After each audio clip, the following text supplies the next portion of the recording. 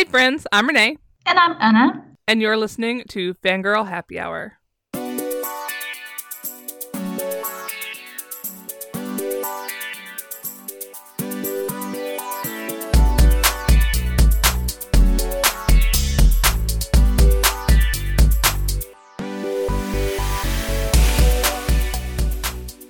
Today we are talking about what we're reading. We're discussing, finally, Avengers Endgame, and also Shuri by Nadia Korafor.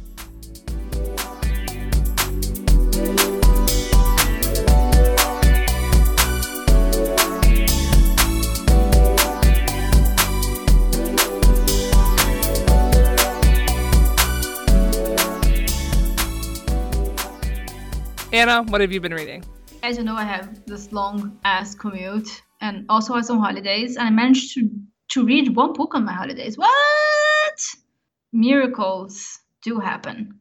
I read Unraveling by Karen Lord, which is a standalone novel and a return to the same world as her Redemption in Indigo, which I loved and was published like 1 million years ago. It's a murder mystery with a side of fantasy. The narrative itself is kind of like a maze. It's really confusing to start with, and you get thrown into it just like the main character gets thrown into it. And there is a literal maze that she needs to navigate, and the narrative is kind of like that too. So it all unravels towards the ending. I thought it was really impressive how it was done. I listened to With the Fire on High by Elizabeth Acevedo.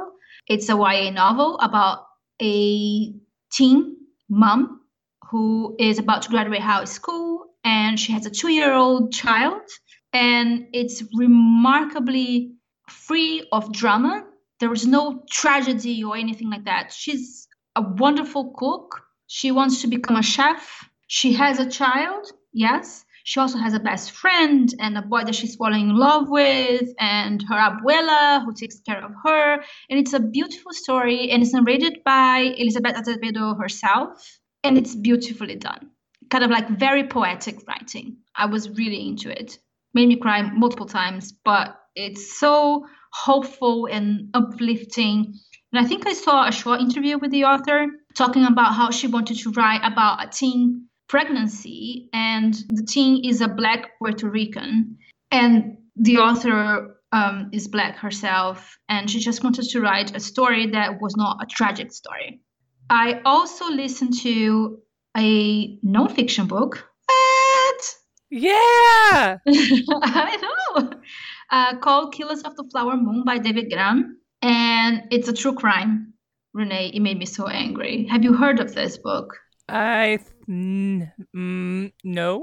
Okay, it takes place in the 1920s. It is about the Osage, a group of indigenous Americans who were taken away from their lands and given new lands to live in that just happened to have a lot of oil. All of a sudden, these people, the Osage, were the wealthiest people on the planet per capita. And then the white people were like, no.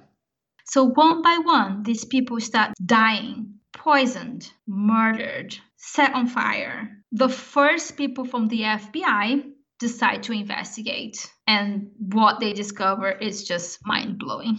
It's just so maddening, but it's really interesting because it's not only about these people, this particular crime, but also about the birth of the FBI. There were so many things that made me angry. So, for example, at one point, white people of this town decided that the Osage, even though they were rich themselves, could not take care of their money. So they were each appointed a white guardian to handle their finance. So these people who were super rich could not even touch their money, and they were just dying. If you ever get a chance to read some of the primary source documents that this guy probably used to write this book, I highly recommend, but also you might want to take a Xanax first.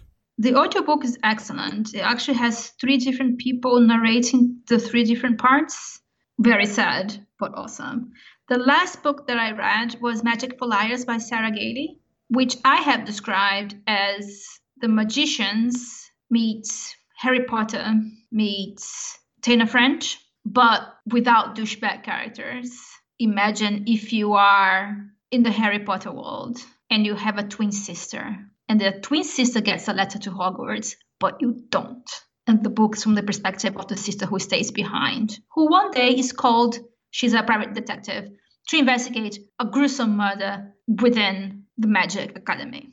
And it's full of teenagers, and it's full of adults, and it's full of queer. It was amazing. I loved it. I loved all of these books that I read recently. I've been on a really good reading stretch recently. What about you, Renee? What have you been reading? So I've had a pretty good reading stretch as well. I read The Bride Test by Helen Hoang, which is the next book after The Kiss Quotient that follows more members of Michael's family, in this case Kai, who is autistic and doesn't date. His mom goes to find him a bride / girlfriend / potential wife. And so the girl renames herself as Esme and comes to California to see if she can make things work with Kai. I love this book. I loved Esme. I loved Kai. I loved the relationship. But I needed it to be like 100 pages longer because Esme has a daughter, and the book doesn't really have Esme tell Kai about the daughter until they meet. Until the daughter and Kai meet. In the end. Everything about this book except for that one thing. I was just like, I needed more space in this book for them to discuss the fact that there is a small child involved here, and you're not only asking this autistic man to like deal with his feelings and romance and sexual relationships, but also, hi, you're about to be a stepfather. This might just be a cultural thing for me. This might just be something that's maybe in this culture normal and it's not a big deal. I would have just liked a little bit more communication about that fact. I read this book too, and I am in complete agreement. Everything else was great. Although I did think they were all very pushy towards Kai making grand gestures of saying I love yous and such. But the relationship was great. The romance was lovely. The sex was just so hot. And but I was left like, oh my God, really? She introduced the daughter like that. Anyway, I will go into battle for Helen Hoang. I will.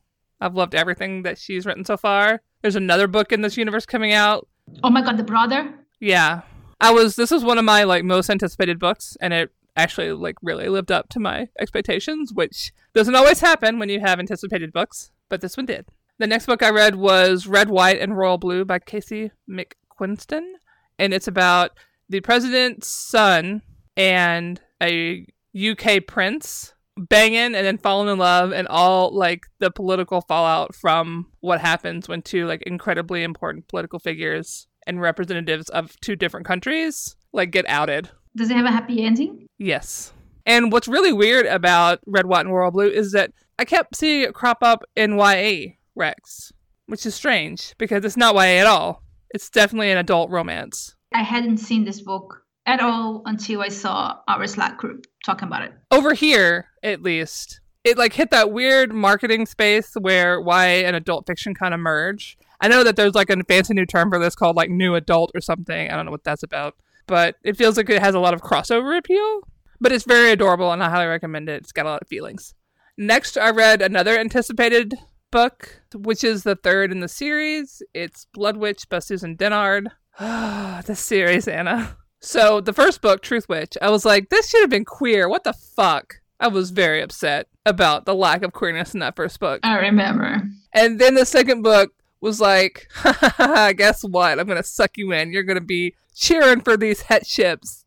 I tricked you. And I'm like, God damn it, Susan Dennard, you got me. How dare you? So here I am with the third book, Blood Witch. And I can't say too much about it because spoilers. But the ship that I came into this book for, listen, I'm just going to spoil it. So if you're planning on reading this book, I'm going to spoil this one tiny thing. Do not go into this book thinking that these characters are going to fucking make out.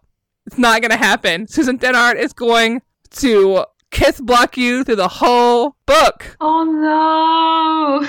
I mean, she's kind of a genius. However, I'm in pain. So is it the end of this? No, there's more books. So is it good so far? Continues to be good? I mean, I continue to want to know what's happening in this world. I don't understand some of where the villains are coming from. Like, I want to know what's happening. Good if you like YA fantasy. But this apparently is just going to be a series, like a long series, multiple books. Because this was book 3. There are little side stories that are like novellas, I think. But there has to be a book after this, or else I'm going to go to this publisher, I think it's Tor Teen, and bust down a door and go, where the fuck is the next book? Because you're not leaving it there. So far, I've been having a pretty good reading time. Can't complain. Good. Well, obviously I can complain, because I did complain about some of these things. But in general, pretty good reading time. Space Bees, what have you been reading? What have you loved? What do we need to put on our TBR list? Please let us know.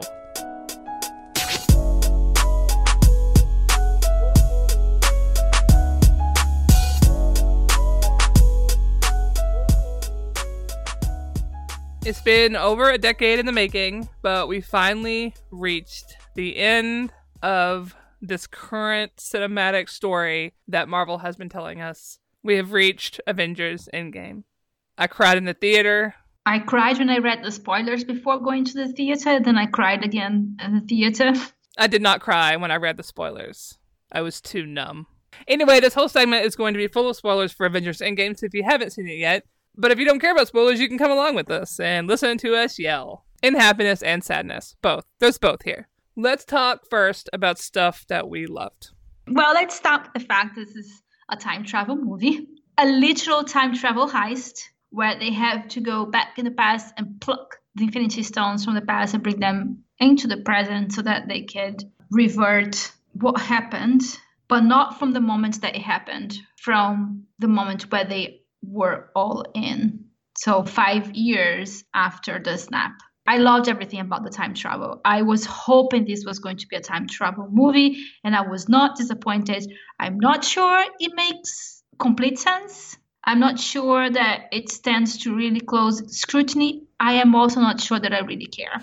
Yeah, we can't talk about whether the time travel holds up, because this is a stuff we love section, and if we stay here too long, it will quickly become Renee's pissed. Yes, it was a time travel movie. As soon as I saw that it was a time travel movie, I'm like, Anna's going to be so happy. Here's the thing, though.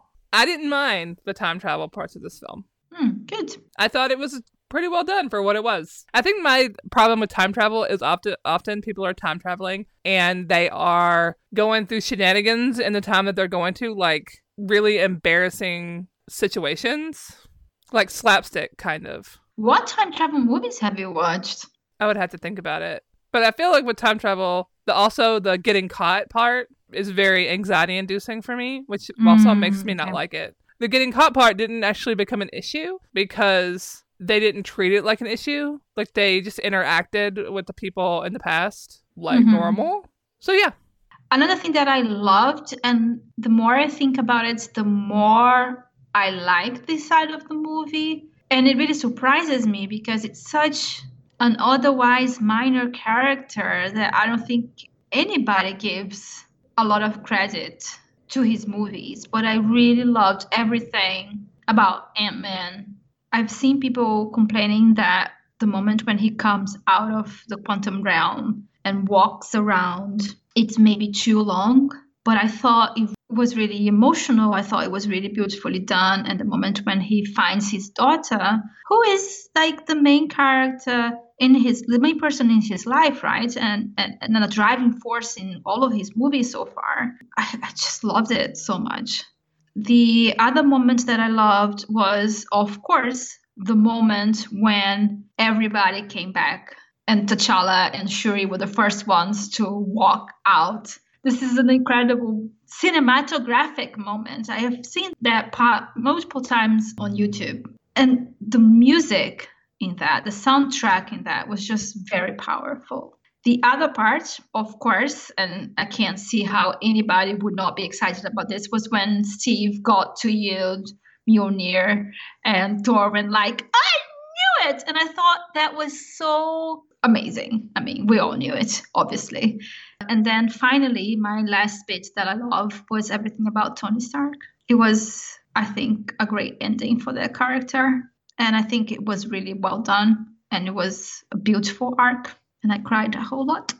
What are your 5 things, Renee? So I guess mine are kind of cheating because I really only have 3. First off is Nebula. I loved her arc in this so much. I love that they made her this really important main character. I like the way that they centered her in this narrative instead of sort of centering Thanos. Obviously, Thanos is an important character, but he's been kind of underdeveloped in the whole cinematic universe so far. But instead of like focusing on him, they pulled back to Nebula a little bit and used her experience learning about who Thanos was, showed us who Nebula was before, and just really anchored the story around Nebula and Nebula's choices, both Nebulas, I suppose. I am very curious to see what happens with Nebula in the third Guardians of the Galaxy movie, because I thought here they really lifted her up and made her a very important character in like a very solid way. Next, obviously Tony and Nebula. Hello. Back again to Nebula. Tony fascinated me because at the beginning of the film when he gets rescued by Carol and she brings him back to Earth and he's just like he's on IVs, he's lost weight, he's very ill. And he and Steve get in this awful fight. They call back to a moment where Steve said, if we lose, we'll do that together too. So everything, all his fears that Wanda like brought to the surface came true. So is it any wonder that he is like cynical and dismissive when the Avengers come and be like, hey, we want to do this thing. But I also like the fact that he knew immediately how to do the thing. He was like, I'm gonna put in these codes and see what happens. Oh shit, I solved it. I know how to do it. And once he knows that he can fix it, he can't not tell them. And I also really loved his relationship with his daughter. We didn't get a lot of him and Pepper, not really, but we did get a lot of him with his daughter. Oh my god, my heart. You can see him being like, he knows what it is to be a father now, but like Peter. And so it complicates his decision to help because he doesn't want to lose his daughter. And I think that's fair, right? People moved on. People made new lives. They had kids. Nobody wants to have to go back to a past and know that what they've left behind. So it's this really interesting moral question. So when Tony agrees, he's like, but everything has to stay the same. Number one, that's a great sentiment. However, there's going to be some probably really upset people when they come back and find that their spouses have moved on. I want to read all the fic about that. But Tony's story, his arc over the series, has been one that I've really identified with. A lot of people don't like Tony Stark. And I'm very aware that they don't like Tony Stark because I had to block a lot of people on Tumblr. But he has always been the heart of the series for me because that was my entry point, was Iron Man. And just the way that they created the character, it felt hard to lose one of your favorite characters. It was really hard for me. I knew it was coming because I got spoiled deliberately, but it still was kind of awful to watch it happen, even though it was a good ending. It was appropriate. He spent years having things that he made used to hurt people, and all that he wanted to do after that was make sure the world was safe, to use his resources and his knowledge to protect people. It was fitting, but it was incredibly sad. I can't say that I loved to watch him die, but I thought that the way that it happened was appropriate for the type of character that he was. And also, I loved that they put Pepper in the rescue suit, finally. And I love that she got to be there with him and Peter, and him and Pepper at the very end. And the last thing is Carol. Carol in this movie. I loved her. I loved her line where she is giving Natasha a report, and they're like, oh, are you not coming back? And she's like, listen, this happened all over the galaxy. You're not the only ones, and nobody had you guys. Nobody else had people like you. So she's helping everywhere. So she's super busy. And I mean, I thought we would see more of her powers in the final battle. In hindsight, I'm not too upset about it because the ways that she's engaged were super awesome. Her haircut was on point. Lesbian icon. Thank you so much. By taking her out of the narrative, it actually gave space for Wanda to come in and have her moment with Thanos too. Because if you remember the last film, like she was standing between Thanos and Vision. And so for them to remember to give her this moment in this film at the end in the last battle and show just how powerful Wanda is was really, really good. But there was also some stuff that was good, but... So Anna, why don't you go first and I'll follow up? Yeah, the good butt session is a session about Steve Rogers' butt. Get it? Get it? Good butt? Good but.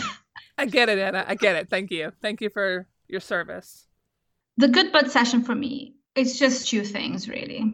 I think this is going to be controversial because from what I've been reading, most people would probably disagree with me, but I really liked everything that Natasha and Thor's storyline, with a few caveats. Both of them were, well, all of them were, obviously, all of the core Avengers were experiencing during those 5 years post-snap, post-traumatic stress disorder, depression.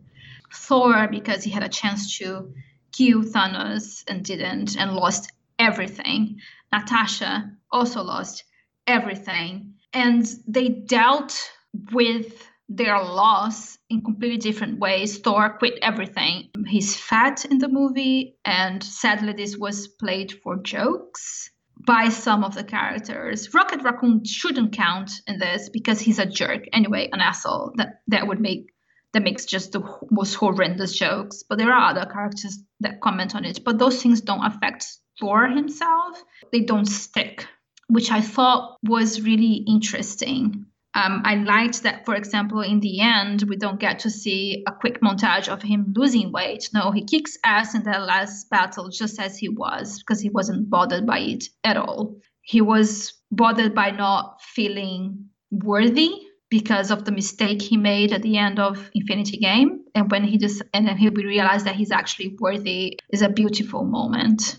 I saw a lot of people talking how he was the comic relief. Maybe a lot of people don't realize that sometimes people with anxiety and depression actually use humor as a defense mechanism. And I saw myself in Thor because half my sessions with my therapist is me making horrible jokes, trying to make her laugh, trying to make myself laugh, and just like deflecting every single thing. And that really stuck with me. And in the end, I just got to see him being so generous with Steve yielding Mjolnir and Valkyrie being the new queen. I don't know. I am a huge fan of Thor as a character, and I think his arc was also really great. Meanwhile, Natasha is completely different. She's taking on more responsibilities than ever before. She's effectively running the Avengers, effectively controlling and defending the world by herself with her, web of spies and web of other superheroes, which is something that I think is also a really good arc for her because she has always been kind of like the most egotistic, self-involved Avenger in many ways. She was always out for herself and just grudgingly becoming part of a team. And this is why I think her sacrificing herself actually makes a lot of sense. Even though I just was so sad about her death, I also feel like women get to do stupid sacrificing too. Yeah, but you can't take it in isolation. That's the problem. Exactly. That's my butt. And then you have the flip side. Those things don't happen in a vacuum. She's one of the few female characters. She sacrifices herself for a douchebag, even though their relationship has been at the core of both their characters since the first Avengers movie. But the fact that she chooses to sacrifice herself for the guy who has a family, even though the guy is an assassin of brown people in the past 5 years, makes no sense. Thor's fatness played for laughs is just a problem of our society.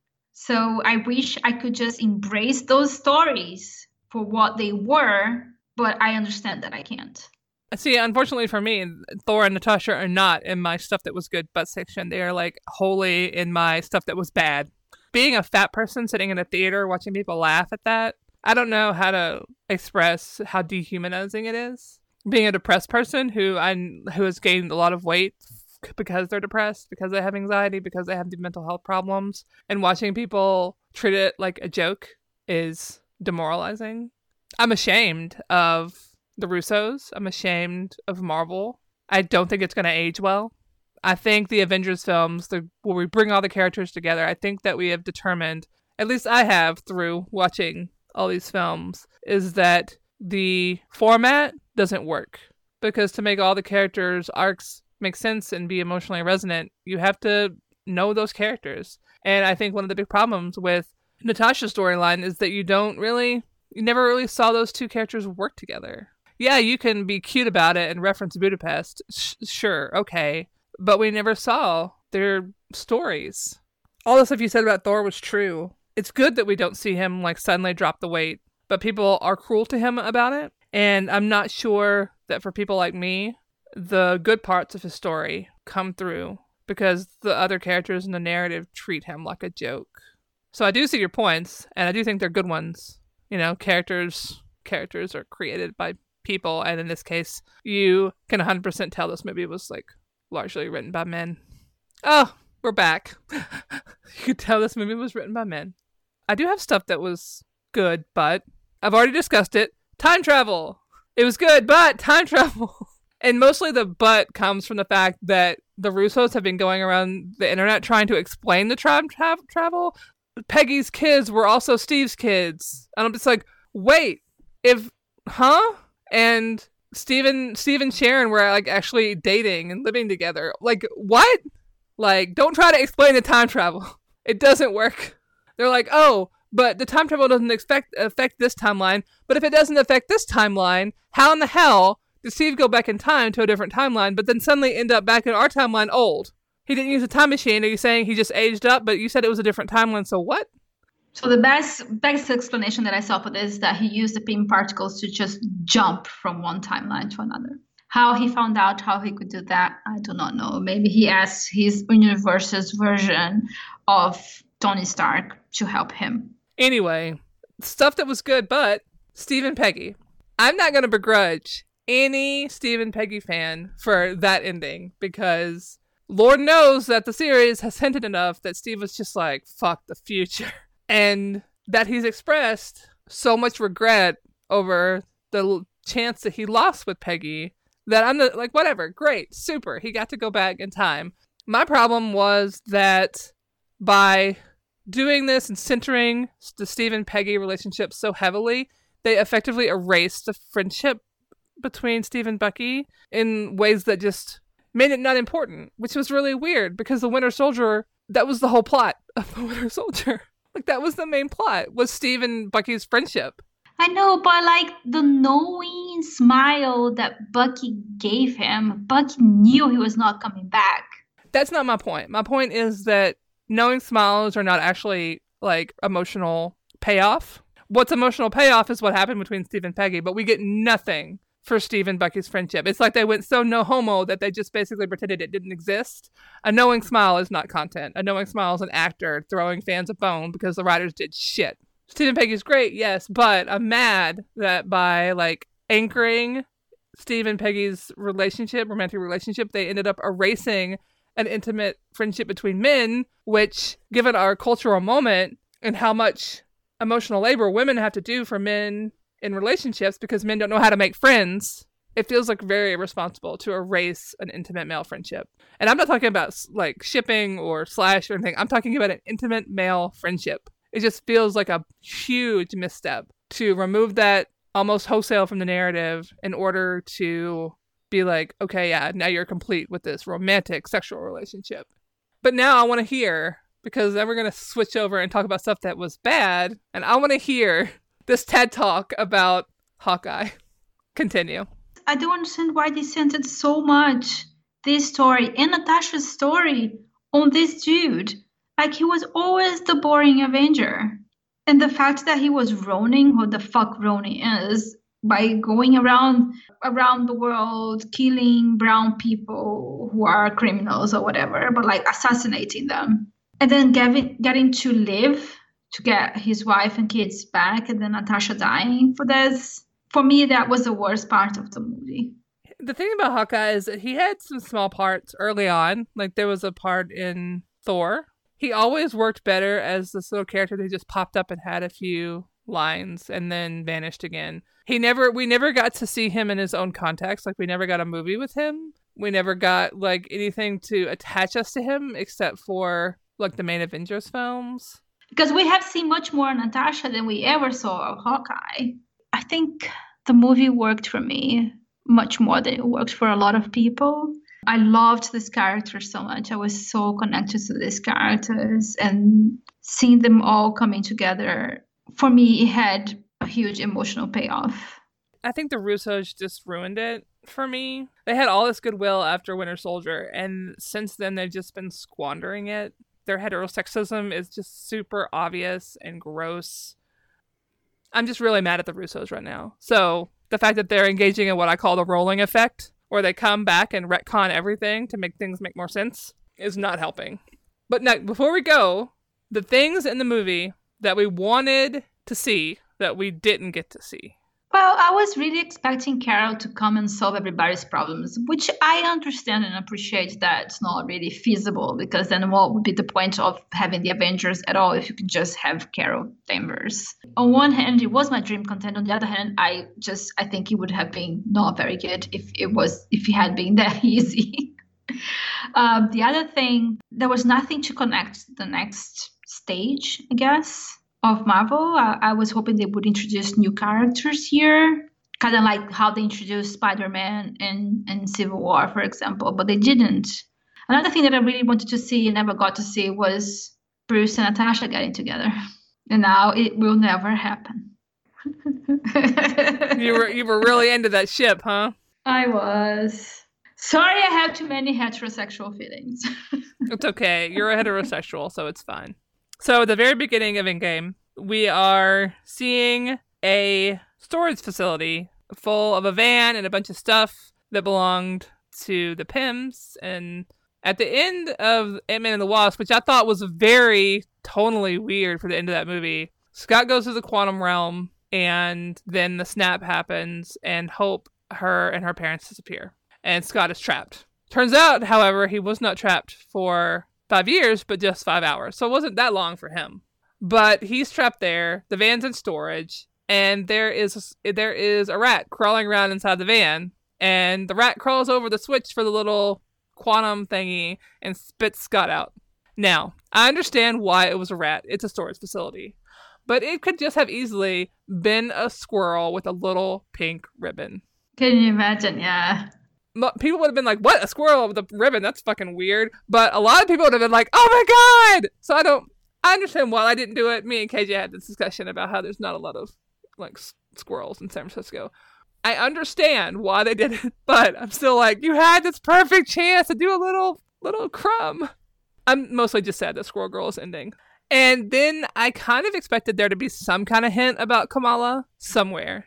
What I really wanted from either Captain Marvel or this film was just a little quick scene with a little Pakistani American girl watching television with her family. Oh my God. But I didn't get it. That's okay. I'll live. I mean, overall, when I was in the theater watching the film, I liked it a whole bunch. I liked the movie. The longer, if I try to think about it too closely, I'm like, So I just try not to think about it too closely. I just move on. I'm like, whatever. Yeah, it's fine. I watched it. It was good. And then my brain starts trying to figure. I'm like, nope, I'm not thinking about that. Goodbye. I just want to end on good feelings, because this has been a long journey. 4 Space Bees. I'm surprised by your 4 Space Bees. I would like to give it 5 because of my emotions. It's fair. It's always fun to give stuff 5 Space Bees for emotions. Okay, Space Bees, those are our thoughts about Avengers Endgame. And if you have similar thoughts or even conflicting thoughts, please let us know, because we will have some caps lock email discussions with you about them. We would love to. Just try not to make me think too closely about the time travel mechanics, because my brain will explode. Thank you.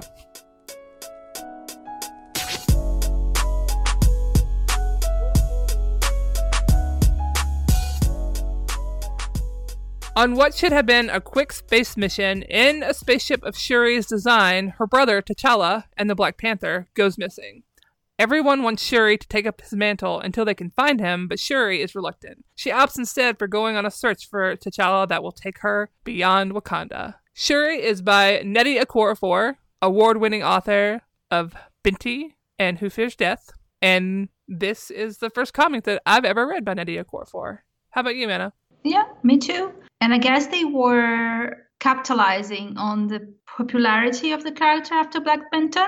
Even though her story started before Black Panther, the movie came out, because her story started with the Ta-Nehisi run of the Black Panther. Although the issues that I read in there, she was still kind of like in the astral plane. Remember that?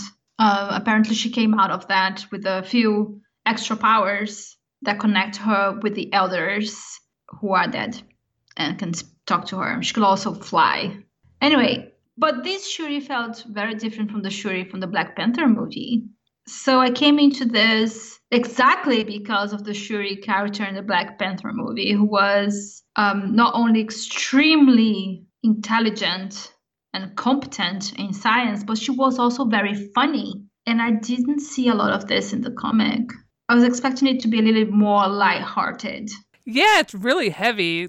The whole plot centers around the fact that T'Challa is going into space into a wormhole, and he's supposed to come right back, and then he doesn't. And so he's just missing for the whole story. And Shuri and T'Challa have like a very close relationship. And so him being gone, it's just very heavy. It's very heavy content. And it's not only him, it's her boyfriend too, right? So her boyfriend went with T'Challa, and her boyfriend's a mutant. So there are X-Men here. Actually, yes, there are X-Men here because Ororo comes to help because Ororo is somehow dating Black Panther. I was so confused by that. Welcome to comics.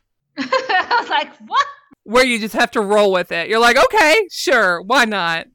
I mean, how old is Ororo and how old is Black Panther? I think. Okay, fine. So, yeah, I was also a little, not disappointed exactly, but confused about the fact that this character reads way different. But I guess that makes sense because this is comics, the Marvel Cinematic Universe's movies. You need a very different approach to writing a story like that versus a character in a film. And it does match the tone of the Ta-Nehisi Coates run of Black Panther. It's not like they are completely divorced in terms of tone or storylines even. They are falling from one another.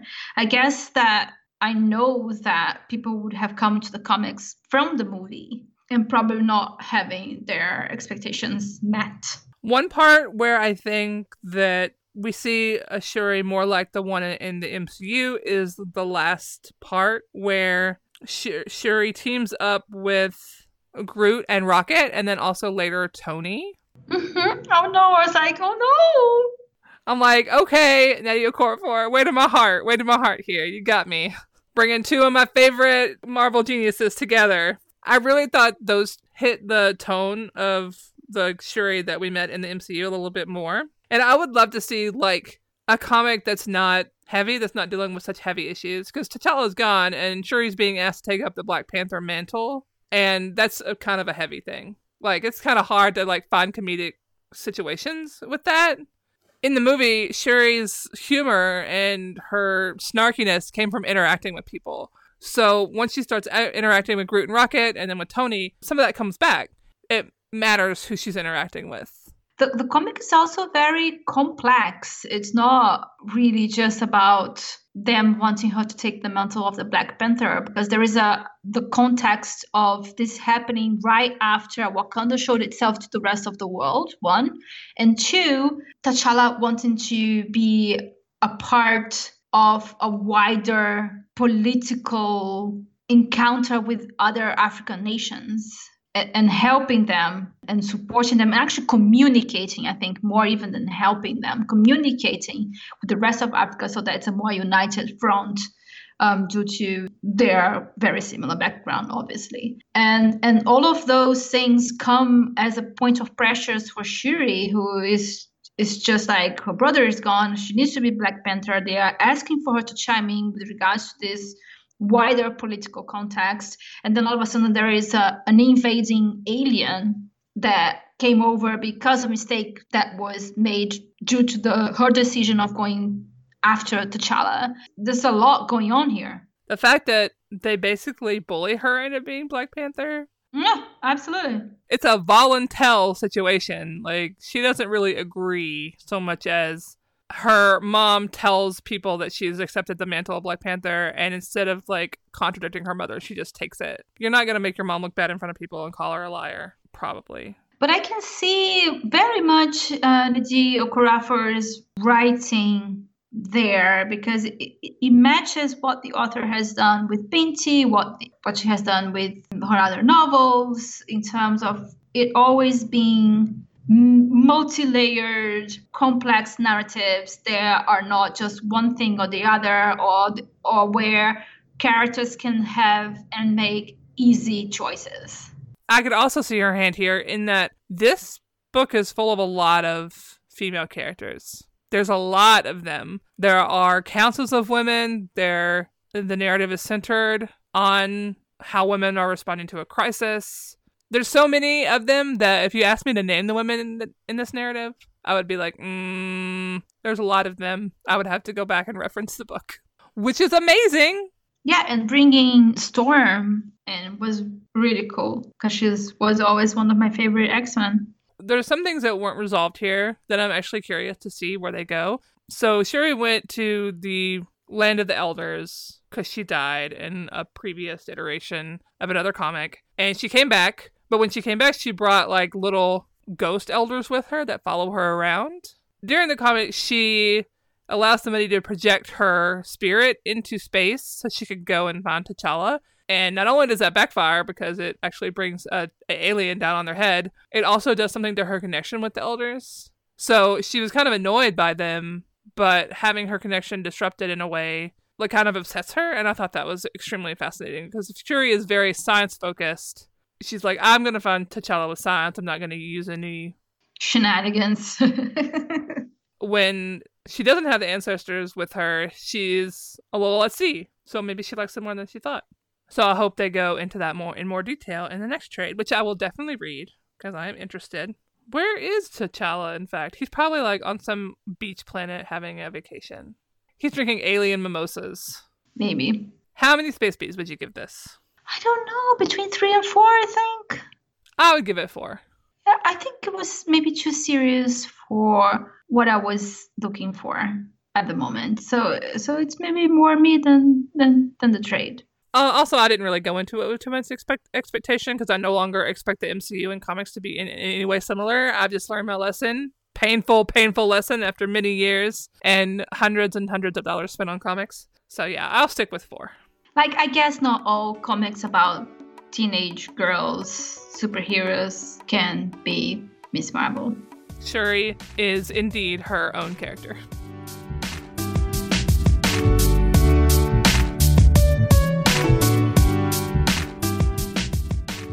Fangirl Happy Hour is supported by our Space Bees in the Patreon Hive. We are incredibly grateful for everyone who keeps the show trekking along, who takes part in our polls, who puts up with my very intense Patreon posts. You're all wonderful, especially our $5 plus patrons. Thanks to Amanda, Eliza M., Karen, and Mark. To Amy, Brandy, and Dervla, thanks. Thanks to Claire, Jocelyn, and KJ. To Anne-Marie, Hedwig, and Jen, thank you so much. Thanks to Transcendencing, Chelsea, and Daniel. And last but not least, thanks to Margot, Philip, and Robin. You've been listening to Fangirl Happy Hour. Please send us your favorite Avenge the Fallen memes on Twitter at FangirlPod or email us at fangirlhappyhour@gmail.com. Our podcasting team includes our transcription queen, Susan, as well as our show artist, Ira. Their work is available at fangirlhappyhour.com. Our show team includes you too, yes, you, listening right now, plus our patrons and newsletter subscribers. Thanks for being awesome. Don't forget to drink water, contact all your house reps to demand impeachment and attention to your favorite policy issue, and treat yourself to cute otter videos at least once a day. And don't forget, we love you 3000. Thanks for listening to our show, Space Bees. See you next episode.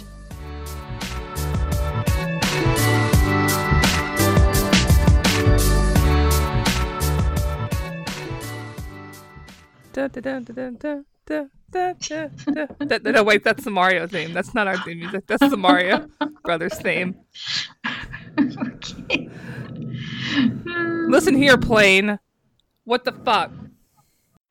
All of a sudden, I got so sleepy. Anna's real bored talking to me. She's getting tired. Oh, shut up. No. You just thought of doing this and you're just like, oh, I don't wanna. Listen, don't start yawning. That's not good. You're gonna infect me. It's gonna be yawn fest. It's a fangirl happy hour, not a fangirl nappy hour. Anna, I didn't know you were gonna say that. That feeling.